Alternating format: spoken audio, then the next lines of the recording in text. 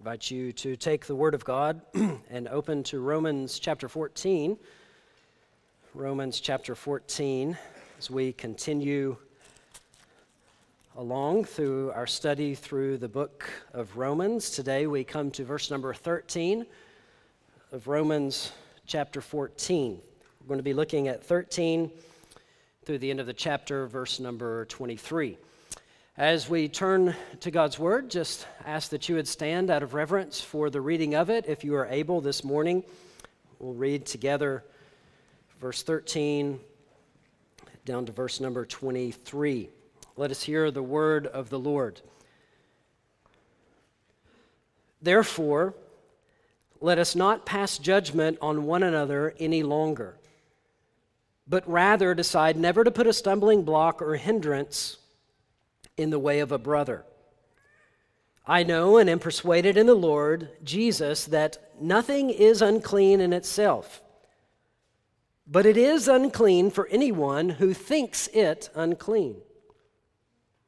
For if your brother is grieved by what you eat, you are no longer walking in love. By what you eat, do not destroy the one for whom Christ died. So do not let what you regard as good be spoken of as evil. For the kingdom of God is not a matter of eating and drinking, but of righteousness and peace and joy in the Holy Spirit. Whoever thus serves Christ is acceptable to God and approved by men. So then, let us pursue what makes for peace and for mutual upbuilding. Do not, for the sake of food, destroy the work of God. Everything is indeed clean, but it is wrong for anyone to make another stumble by what he eats. It is good not to eat meat or drink wine or do anything that causes your brother to stumble. The faith that you have, keep between yourself and God. Blessed is the one who has no reason to pass judgment on himself for what he approves.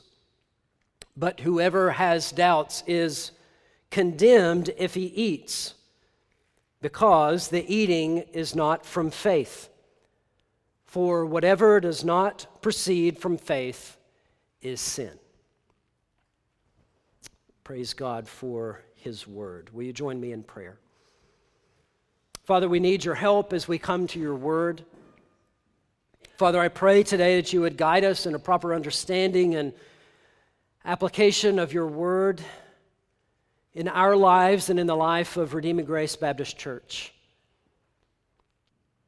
Father, would you help us to love others and your kingdom above all? Would you help us to see how best we can do that? Father, we ask that you would give us eyes to see and ears to hear your very word this morning. It's in the name of our great God and Savior, Jesus Christ, we pray. Amen. You may be seated. The conscience is a very important part of who we are as human beings. Our consciences are important. And we see a principle that arises in the Bible that we are to listen to our consciences and that we are to take our consciences seriously. The Bible pushes us and teaches us to live our lives day in and day out with a clean conscience, and for that to be a good thing for us to do. This is what the Bible calls us to. Last week, Pastor Adam defined the conscience as how we reason with ourselves about what is right and wrong. So we could say our conscience is what we believe about what is right and what is wrong. Okay, from our standpoint, from our eyes, our conscience is what we believe is right and what we believe is wrong.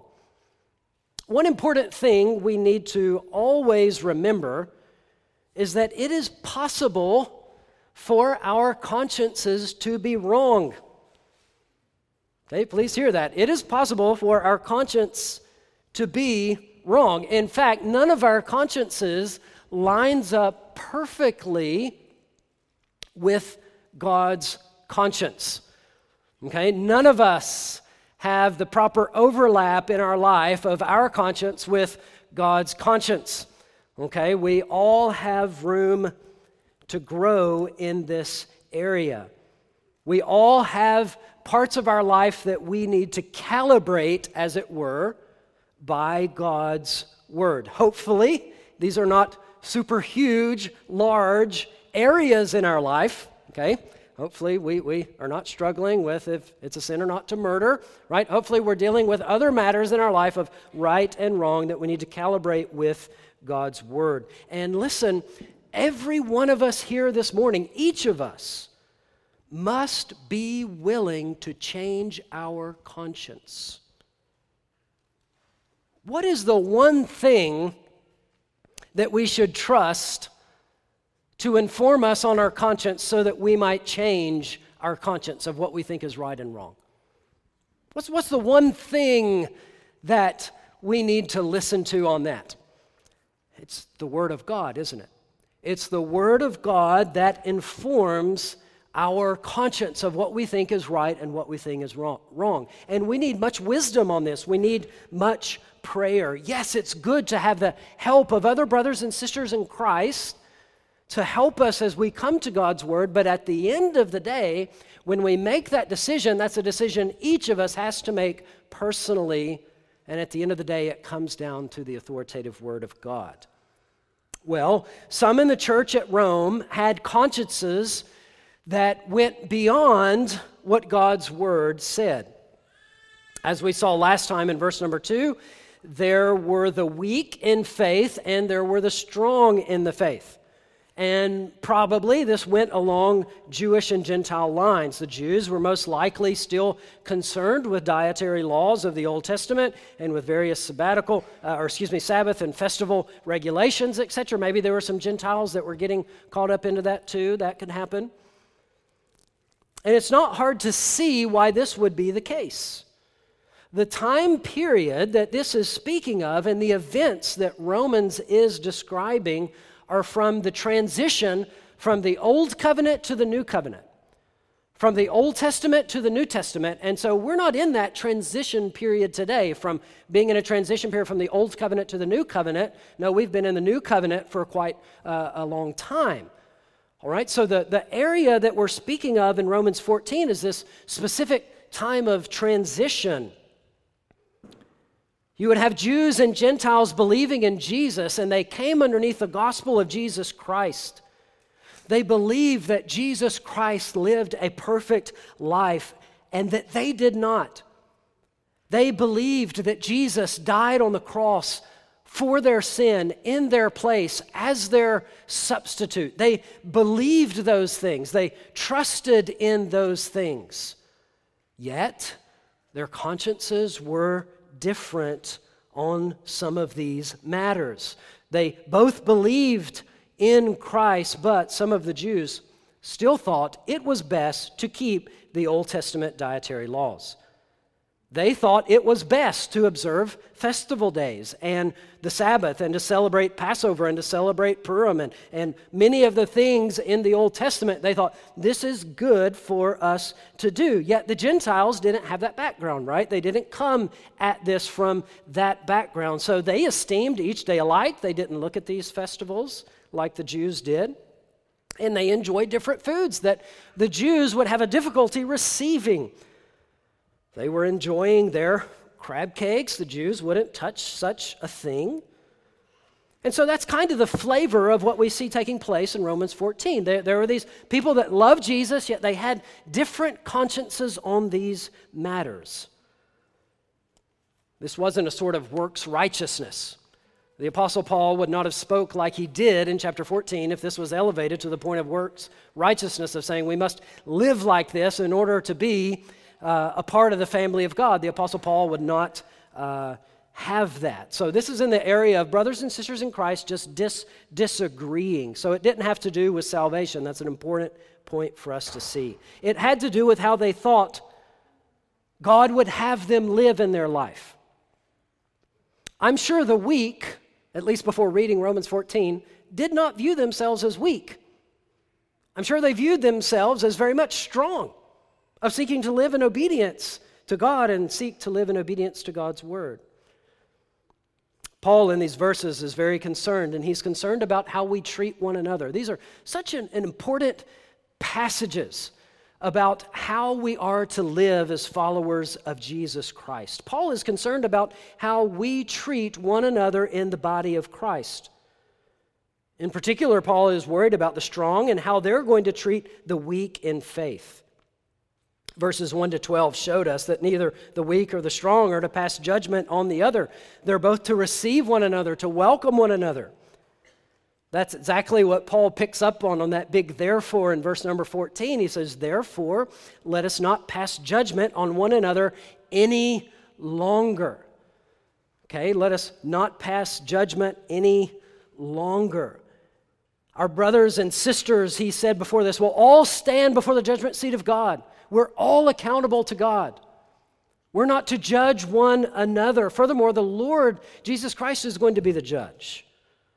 God has welcomed him, so we're not to judge our brother and sister in Christ in these sorts of matters.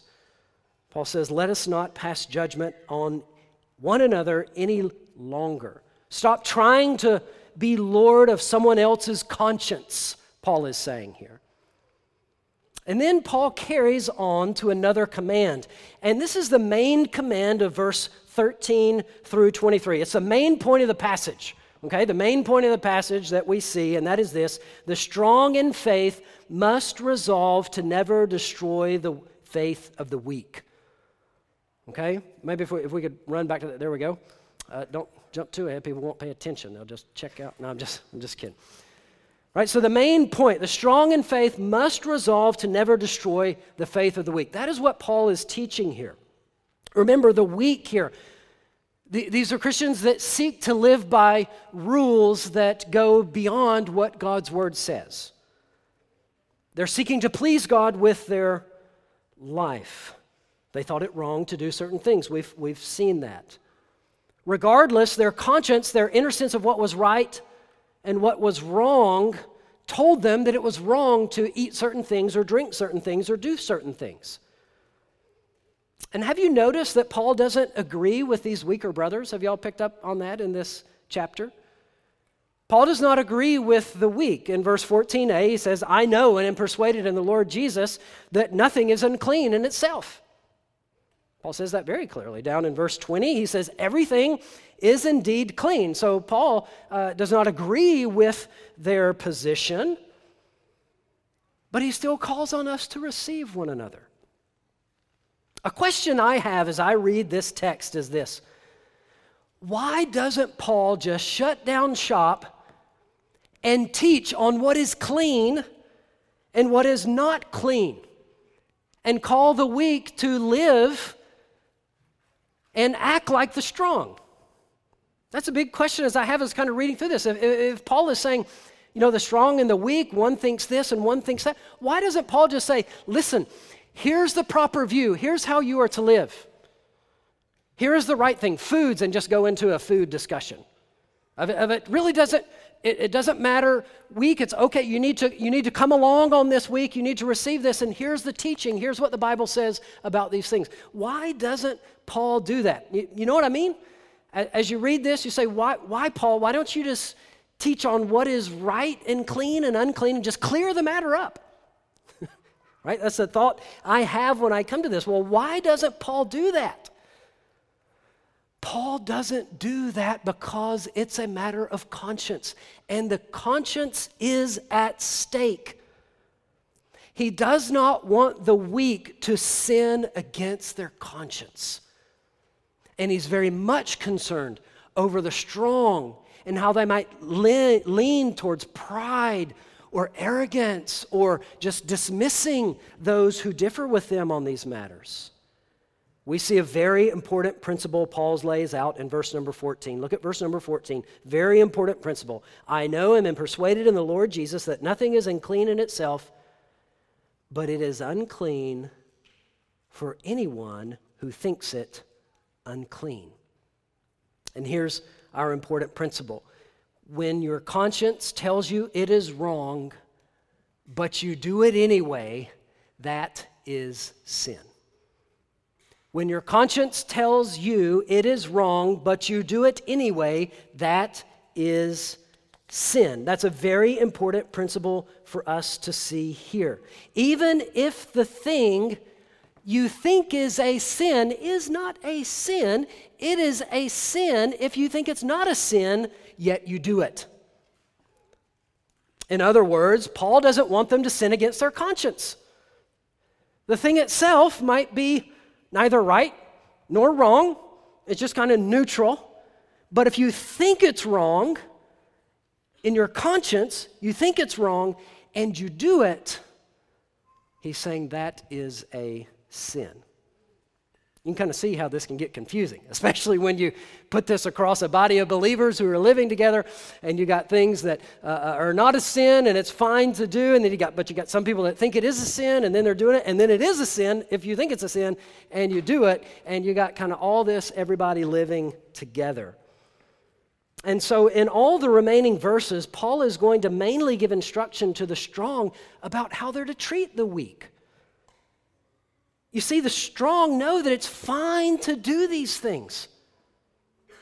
They know God is not commanding them to not do them. But Paul has instruction for them about how they are to live, and he's very much concerned about how we treat one another. Paul is very, very concerned with how we as brothers and sisters in Christ view one another, treat one another, think about one another, not judge one another, how we interact, not despising one another. Before jumping in, so Paul's going to have, and we'll get to that in just a second, but he's going to have kind of 3 points of instruction to the strong. But before we get to that, we need to kind of hopefully clear something up as we come to this passage. And we kind of ask the question, what's the nature of the stumbling block? Did you hear that language as we went through this? What's the nature of the stumbling block or causing somebody to stumble in their faith? What is that? What does that mean? What does it mean to cause someone to stumble in their faith? What's the nature of this stumbling? Are the strong simply in danger of upsetting the weak by eating meat in front of them? By like upsetting them, like kind of making them mad? I think that's wrong, and you're doing it anyway. Is Paul simply saying that if a brother thinks it wrong to eat meat, then we should never eat meat because that might upset the weaker brother? That's how a lot of people understand these verses. So that folks might go around, and if somebody else thinks something is wrong, then we have to live by what other people think is right or wrong, lest we cause them to be upset or to stumble. I don't think that's what Paul is teaching here in these verses. These verses are not talking about hurting someone's feelings or making somebody upset, but ultimately leading them to eternal destruction. They're talking about causing somebody to walk away from the faith and to walk away from Jesus Christ and ultimately into eternal destruction, also known as hell. Okay, that's the nature of what Paul is talking about. And you say, well, how do you get there? How do you get to that? Well, I'm glad you asked. Look at the words that Paul uses to describe the problem going on here. Verse 13a, he uses this term stumbling block or hindrance. Verse 15, if your brother is grieved, do not destroy the one for whom Christ died. Do you see that language? That's very strong language. Don't destroy the one for whom Christ died. Do not, verse 28, do not destroy the work of God. Second part of verse 20, it is wrong to make another stumble. Verse 21, it is good not to eat anything that causes your brother to stumble. And then in verse 23, whoever doubts is condemned. That's Paul's usual word for eternal destruction. Condemned. If you doubt, you're condemned. Just for a moment, look at this word stumbling block. Flick back, if you want to, in your Bibles to Matthew chapter 18 for just a moment. I want you to see this used there in Matthew chapter 18. I think it's very much a parallel. We have the same word for stumbling block used here in Matthew chapter 18. The ESV translates it to sin, but we'll point that out. Verse number 5 of chapter 18. Whoever receives one such child in my name receives me. But whoever causes one of these little children who believes in me to stumble, that's the word used here, they translate it sin, but it's the word to stumble, it would be better for him to have a great millstone fastened around his neck and to be drowned in the depth of the sea. Woe to the world or we could say, woe to the world because of stumbling blocks. That's the word used there. For it is necessary that stumbling blocks come or temptations come, but woe to the one by whom the temptation comes. And if your hand or your foot causes you to stumble, that's the word being used here, to sin, then what does Paul say? Cut it off and throw it away. It is better for you to enter eternal life crippled or lame than with 2 hands or 2 feet to be thrown into the eternal fire. Do you see what's at stake with this, how this word stumble and to stumble is being used? Verse number 9 of Matthew 18. And if your eyes cause you to stumble, that's the word used there. If your eyes cause you to stumble, what are we to do? Tear it out, pluck it out, throw it away. Why? Why would we do that? Well, it is better for you to enter life with 1 eye than with 2 eyes to be thrown into hell, the hell of fire. You see the nature of this word stumbling? It has to do with not just kind of tripping somebody up, but tripping somebody up to the point of that person stumbling into destruction. And so Paul is pointing to the possibility of the strong leading the weak astray, ultimately astray to eternal destruction. Because of their actions. That is the nature of the stumbling block of these verses. Okay? So some important principles going on here. What is at stake? We're talking about leading somebody, not just hurting somebody's feelings, although I guess that would happen if you're causing somebody to stumble in this way, but we're talking about causing somebody to kind of derail, and as God's word has this category, somebody that received Christ that is now walking away from Christ. And so Paul is warning us against that, and he's giving instruction to the strong about how to live with the weak. And so we jump into his instruction, and 3 things that he instructs the strong on of how to live with the weak, with this being the case. This is the nature of the stumbling, the destroying, the being condemned. How are we to live? First off, respect others' consciences. Again, this is mainly spoken to the strong. Respect others' consciences. Paul wants the strong to give space to those with weak consciences, to not force them, as it were, into compliance. The strong are to act in love and not just seek to completely destroy the weak by their correct views. Look at verse 15.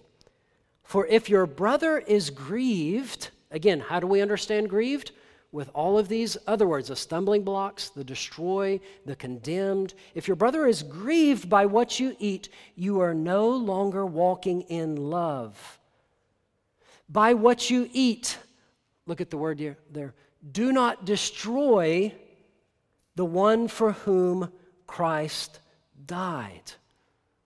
Verse number 16. So do not let what you regard as good be spoken of as evil. Paul is saying there, I think, freedom from the dietary law is a good thing. It's a good thing, but if you use that freedom to put a weaker brother into spiritual danger, your good thing will be spoken of as actually evil. Look down at verse number 19. So then, let us pursue what makes for peace and for mutual upbuilding. Do not, for the sake of food, destroy the work of God. Everything is indeed clean, but it is wrong for anyone to make another stumble by what he eats.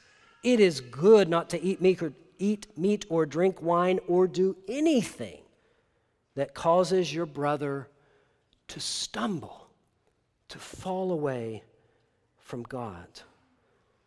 You see, Paul is concerned that the behavior of the strong will lead the weak into sin. And so he calls on the strong to respect their consciences. Don't destroy them. Give space. Here's what this might have looked like in Rome. You have this weaker brother. By the way, remember, the weaker brother, at least before hearing Romans 14 read, did not consider themselves weak. Okay, they would have said they were right? They're doing this in honor to the Lord, as what it says there in 14:6 and following. They're living in obedience to the Lord. So you have a weaker brother who thinks it wrong to eat meat. And the stronger brother comes, and this is in the context of maybe a church meal, everybody eating together. And the stronger brother who comes by and there's meat there at the meal, maybe he looks down upon this weaker brother. His temptation is to pride. Verse number 3 tells us about this of Romans 14. So he maybe begins to despise him. That is, he looks down on this other Christian. And when they're together, maybe at this church meal, the strong seeks to entice the weaker person to eat meat. Come on, buddy. There's nothing wrong with eating meat. Just eat it. Don't be a legalist. Why are you so pharisaical? Maybe even there's peer pressure involved. You get your strong buddies to kind of gang up on the weak. What are you doing? Look over here at this guy. He's chowing down on this. There's nothing wrong with that. Wouldn't that be a temptation? I mean, is there anything wrong with eating the meat? No, there's nothing wrong with that. And so you can see how the temptation to the strong is to say, come on, weak, get with the program. Eat this. It's no problem. Maybe the weak person there, in his conscience, he thinks it's wrong to eat meat. And now all of a sudden, he takes a plate of meat and he begins to eat. And something kind of begins to happen. Now, I'm not saying, and I don't think Paul is saying, that a weak person, when he comes and he eats a piece of meat, that he's destroyed eternally and on his way to hell. That's not what Paul is saying. Paul is saying that is not something that condemns him to just eat meat, as if one act leads to eternal ruin. God help us if that is the case.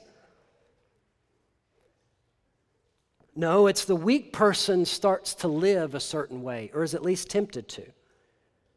He starts to live maybe day in and day out against what he believes to be right or wrong. Might start out with something as innocent as eating meat. The Bible says it's fine to do that. But for someone who thinks it's a sin and does it, that is a sin. And you see, the trouble is, what's being warned against is the weak person begins to live against his conscience.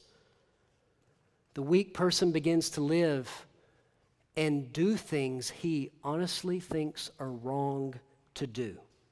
Is that thing something wrong to do? No, it's not. But he thinks it's wrong to do that.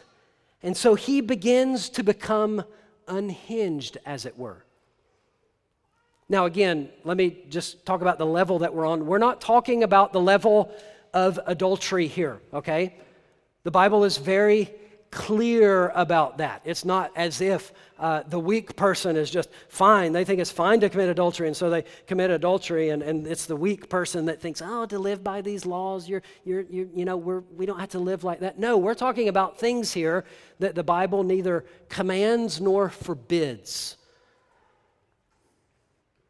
And so the problem is, and this is what Paul is concerned about, us, stronger Christians in this matter, living in such a way that would cause somebody to do something they think is sin. Instead of personal devotion to doing what he thinks is right or wrong. He begins to accept other people's convictions. And his life slowly becomes unhinged, and he is now vulnerable. He's now not only vulnerable just to eating something or drinking something, because now in his life, he's kind of getting used to crossing over the line of what is right and what is wrong, at least in his own mind. And so then the problem is this person begins to live in other areas about what is truly right and wrong and begins to cross those lines. That is what Paul is concerned about here, of someone getting comfortable with crossing the line of what they believe to be sin. This is something that would probably start out small, but then it begins to grow to something bigger. I remember back to a time of being in my teenage years, upper teenage years, and I remember being with some youth, and youth, y'all just plug your ears on this. It's not a good story for you guys to hear. I don't want to embolden you in any way, but we were with some youth, and we went to a particular place. We're on a youth trip, and we went to a tobacco store. Forgive me, I'm from Tennessee. So we went to a tobacco store, and some of the other youth, and we were like, let's get a pipe. That'd be a cool thing to do. Let's get a pipe, and we can smoke a pipe. This will be great. I remember thinking, well, isn't it wrong to smoke a pipe? Isn't that wrong to do? Well, I don't know. I'm young and thinking through this, and then I just went through with that, got the pipe, had the pipe, began to smoke the pipe. This is kind of, my parents are sitting here. I don't know if they know this or not, okay? But for the sake of the example. So began to live like that, and I became convicted in my life for that. I became convicted that was wrong. And I had this time of, as it were, space. Am I going to just kind of continue on in this? To continue kind of living, I think something is wrong, and I'm going to cross that line and kind of live in doing things that I think are wrong? Am I going to live that way? Is that something that I'm going to do? And that can be very dangerous for anybody, but especially for a teenager, an older teenager. That can be very dangerous to do. And it was through conviction that one day my friends and I, we came together, and in a glorious act of praise to the Lord, we got out a hammer and we got out this pipe, and we busted the pipe, and we repented of our sins. And now I regret doing that, because I would have loved to. It's a very expensive pipe. I'd like to still have it. I don't think there's anything wrong. With, I'm not going there with smoking a pipe. Neither commanded nor forbidden. You're free to do that or not to do that. But the point is, I thought it was wrong, and I did it. You see how that can be dangerous? You see how that can be dangerous in your life? Strong person, do you see how that can be dangerous, to pressure somebody who is weak to do something that they think is wrong? Do you see how that can be dangerous? How ought that strong person they need to respect the conscience of the weak. To respect that person. It's not a problem to eat meat, but listen, we need to love that person more than we love that truth of it's fine to eat meat. We need to love that person. We need to respect their conscience. We can still talk about these things, but we need, above all else, to love one another. And so the instruction to the strong is do that. Show love to the weak. Don't pressure them. Give them space. Realize that they are weak in the faith. Their consciences are tender in these areas. Show concern for this brother or sister in Christ. Don't look down on them. Don't make fun of them. They are living this way, they think, to please the Lord. Give them space. Now listen, again, we're talking about things that Scripture neither forbids nor commands, right? We're not talking about giving space for sin. This person is stealing stuff. We're praying, he thinks it's fine. We're kind of hoping he gets over it and he matures to a position of strength. No.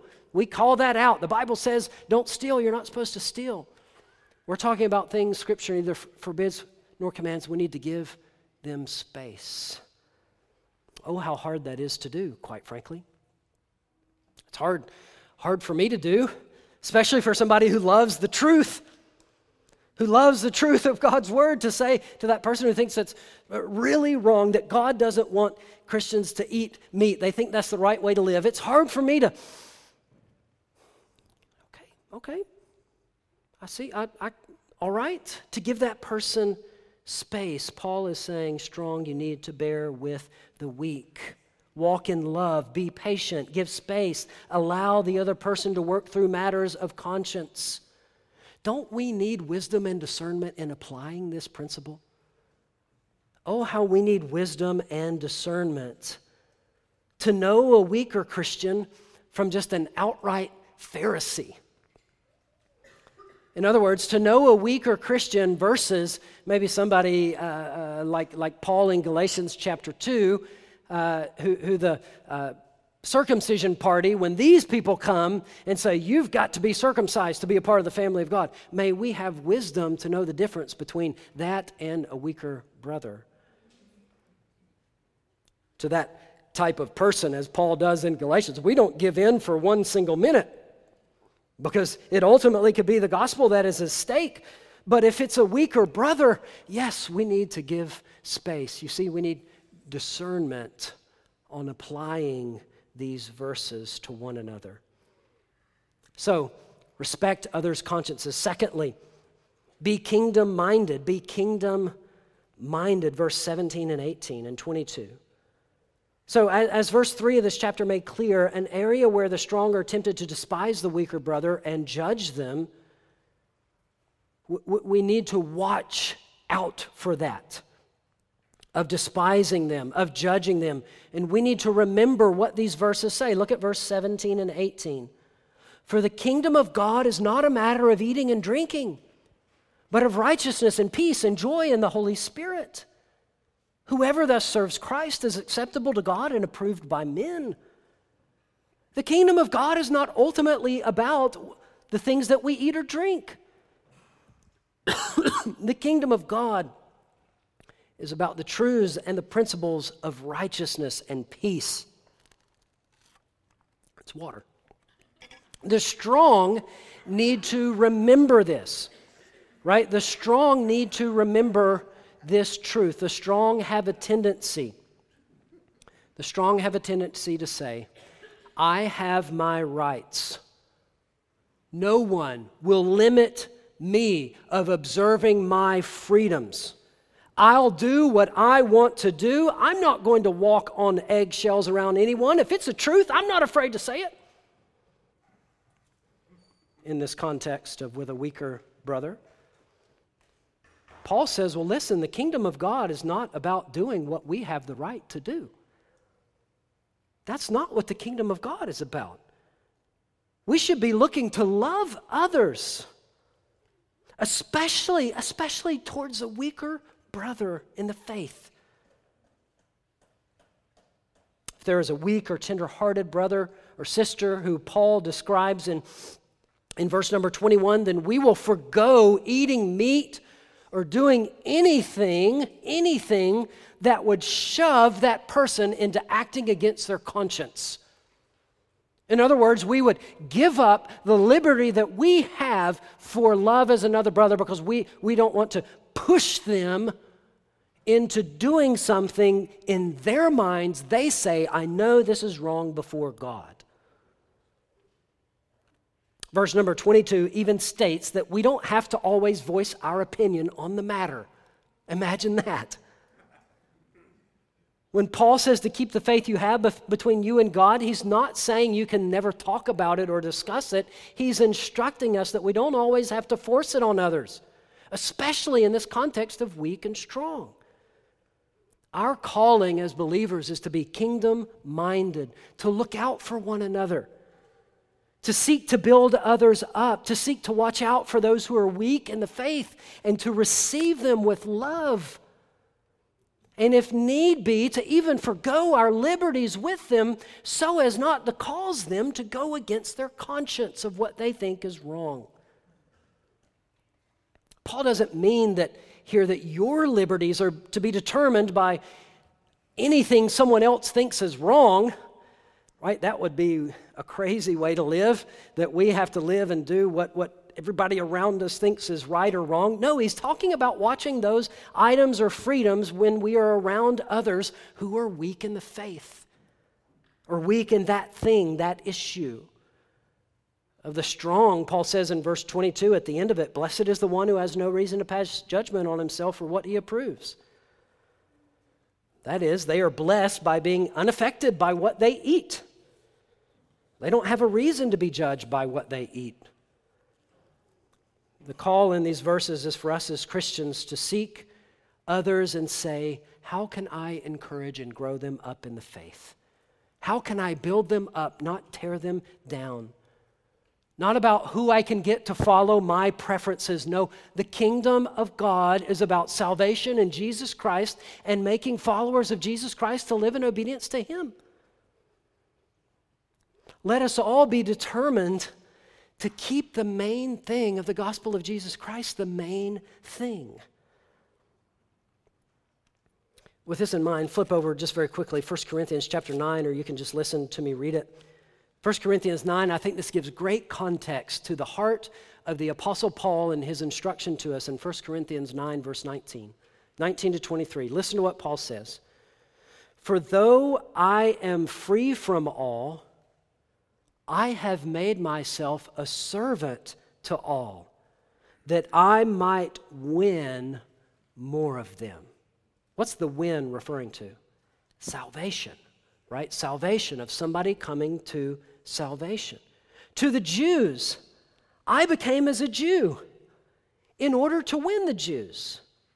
To those under the law, I became as one under the law. Do you hear Paul? And then he puts in parentheses, though not being myself under the law. I think that's Paul speaking here about his liberties, his freedom. That I might win those under the law. What's Paul mainly concerned about? Salvation is Paul mainly concerned about. Listen, guys, you need to have this view on meat. No, Paul is worried about the kingdom of God, of righteousness. And so he says, I become that to them for salvation purposes. Verse 21, to those outside the law, I became as one outside the law. And then he clarifies in a parentheses, not being outside the law of God, but under the law of Christ. Paul's saying, I'm not going to live in sin to win those in sin. That's what Paul is saying there. He says that I might win those outside the law. Paul says, to the weak, I became weak, that I might win the weak. I have become all things to all people, that by all means I might save some. I do it all for the sake of the gospel, that I might share with them in its blessings. Paul says, I don't do all of that for the sake of not observing the dietary laws of the Old Testament. No, he says, I live like that for the gospel because he is kingdom-minded. He's kingdom-minded in seeking to have salvation of those who are lost. Lastly, very last point and short point, live by faith, verse 23. Live by faith. Verse 23 says, but, and think of the weaker brother here, whoever has doubts is condemned if he eats. I was talking about the person who thinks it's wrong to eat meat, but they eat meat. Whoever has doubts is condemned if he eats, because the eating is not from faith. See how that principle applies itself out? The eating is not from faith. Now maybe that weaker brother would come to a point of when he realizes in his life, okay, I see where I am in the Old Testament, New Testament transition. I see that, and I know that it's not wrong for me to eat this unkosher food. And so maybe there's a day where he actually eats it, and he eats that food. And it probably, my guess, would probably feel like sin for him doing that at the first time, because he's never done that before. But his conscience is being transformed by the Word of God, and he says, I see that I'm free to do this, and so I'm free to do that, and so I can do that, and I know it's fine before the Lord. And he begins to grow in that understanding. We need to give space to one another, brothers and sisters, on these matters. We need to give space. If somebody never gets to that point, that's okay. We need to give space. The kingdom of God is not a matter of just eating and drinking or whatever else. The kingdom of God is a matter of salvation in Jesus Christ, of sinners being forgiven of their sins. That's what the kingdom is about. And Paul says, therefore, whatever does not proceed from faith is sin. It's that principle. If you think it's wrong to do it, yet you do it, then that is sin. It's a matter of conscience. It's a matter of what you think is right or wrong. How are we to live as Christians? We're to live by faith. By faith in Jesus Christ. Live by obedience to him, of living of what he says is right and what he says is wrong, and we live that life by faith. Condemned if he eats. Why? Because it's not doing it by faith. Each of us must seek to live in obedience to God. My instruction to you has various things about conscience and what you think is right and what you think is wrong. Realize how important, we all need to realize how important the conscience is. And don't sin against your conscience. It's what we see described here. But listen, know that our consciences are not always right. Our consciences have to be calibrated at the end of the day by the Word of God, and nothing else, and nothing else.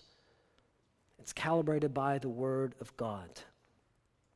May we, as believers, never seek to push or to pressure or to shove someone into doing something they think is wrong. May we be tender, loving, kingdom-minded as we seek to follow Christ together. May our focus as a people and as a congregation always be on the main thing, and that is Jesus Christ and him crucified for us. Let's pray together. Father, we thank you for these words from Romans chapter 14. Father, I pray that you would help us to live in obedience to them. Father, forgive us where we've sinned against you.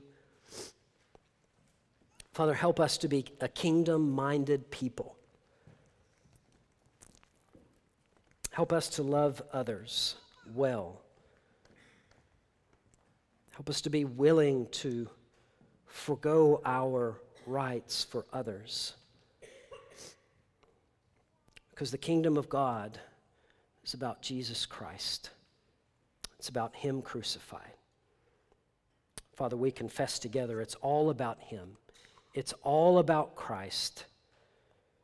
Father, may we sing together that indeed he is all we have and he is all we need. In the name of Christ we pray. Amen.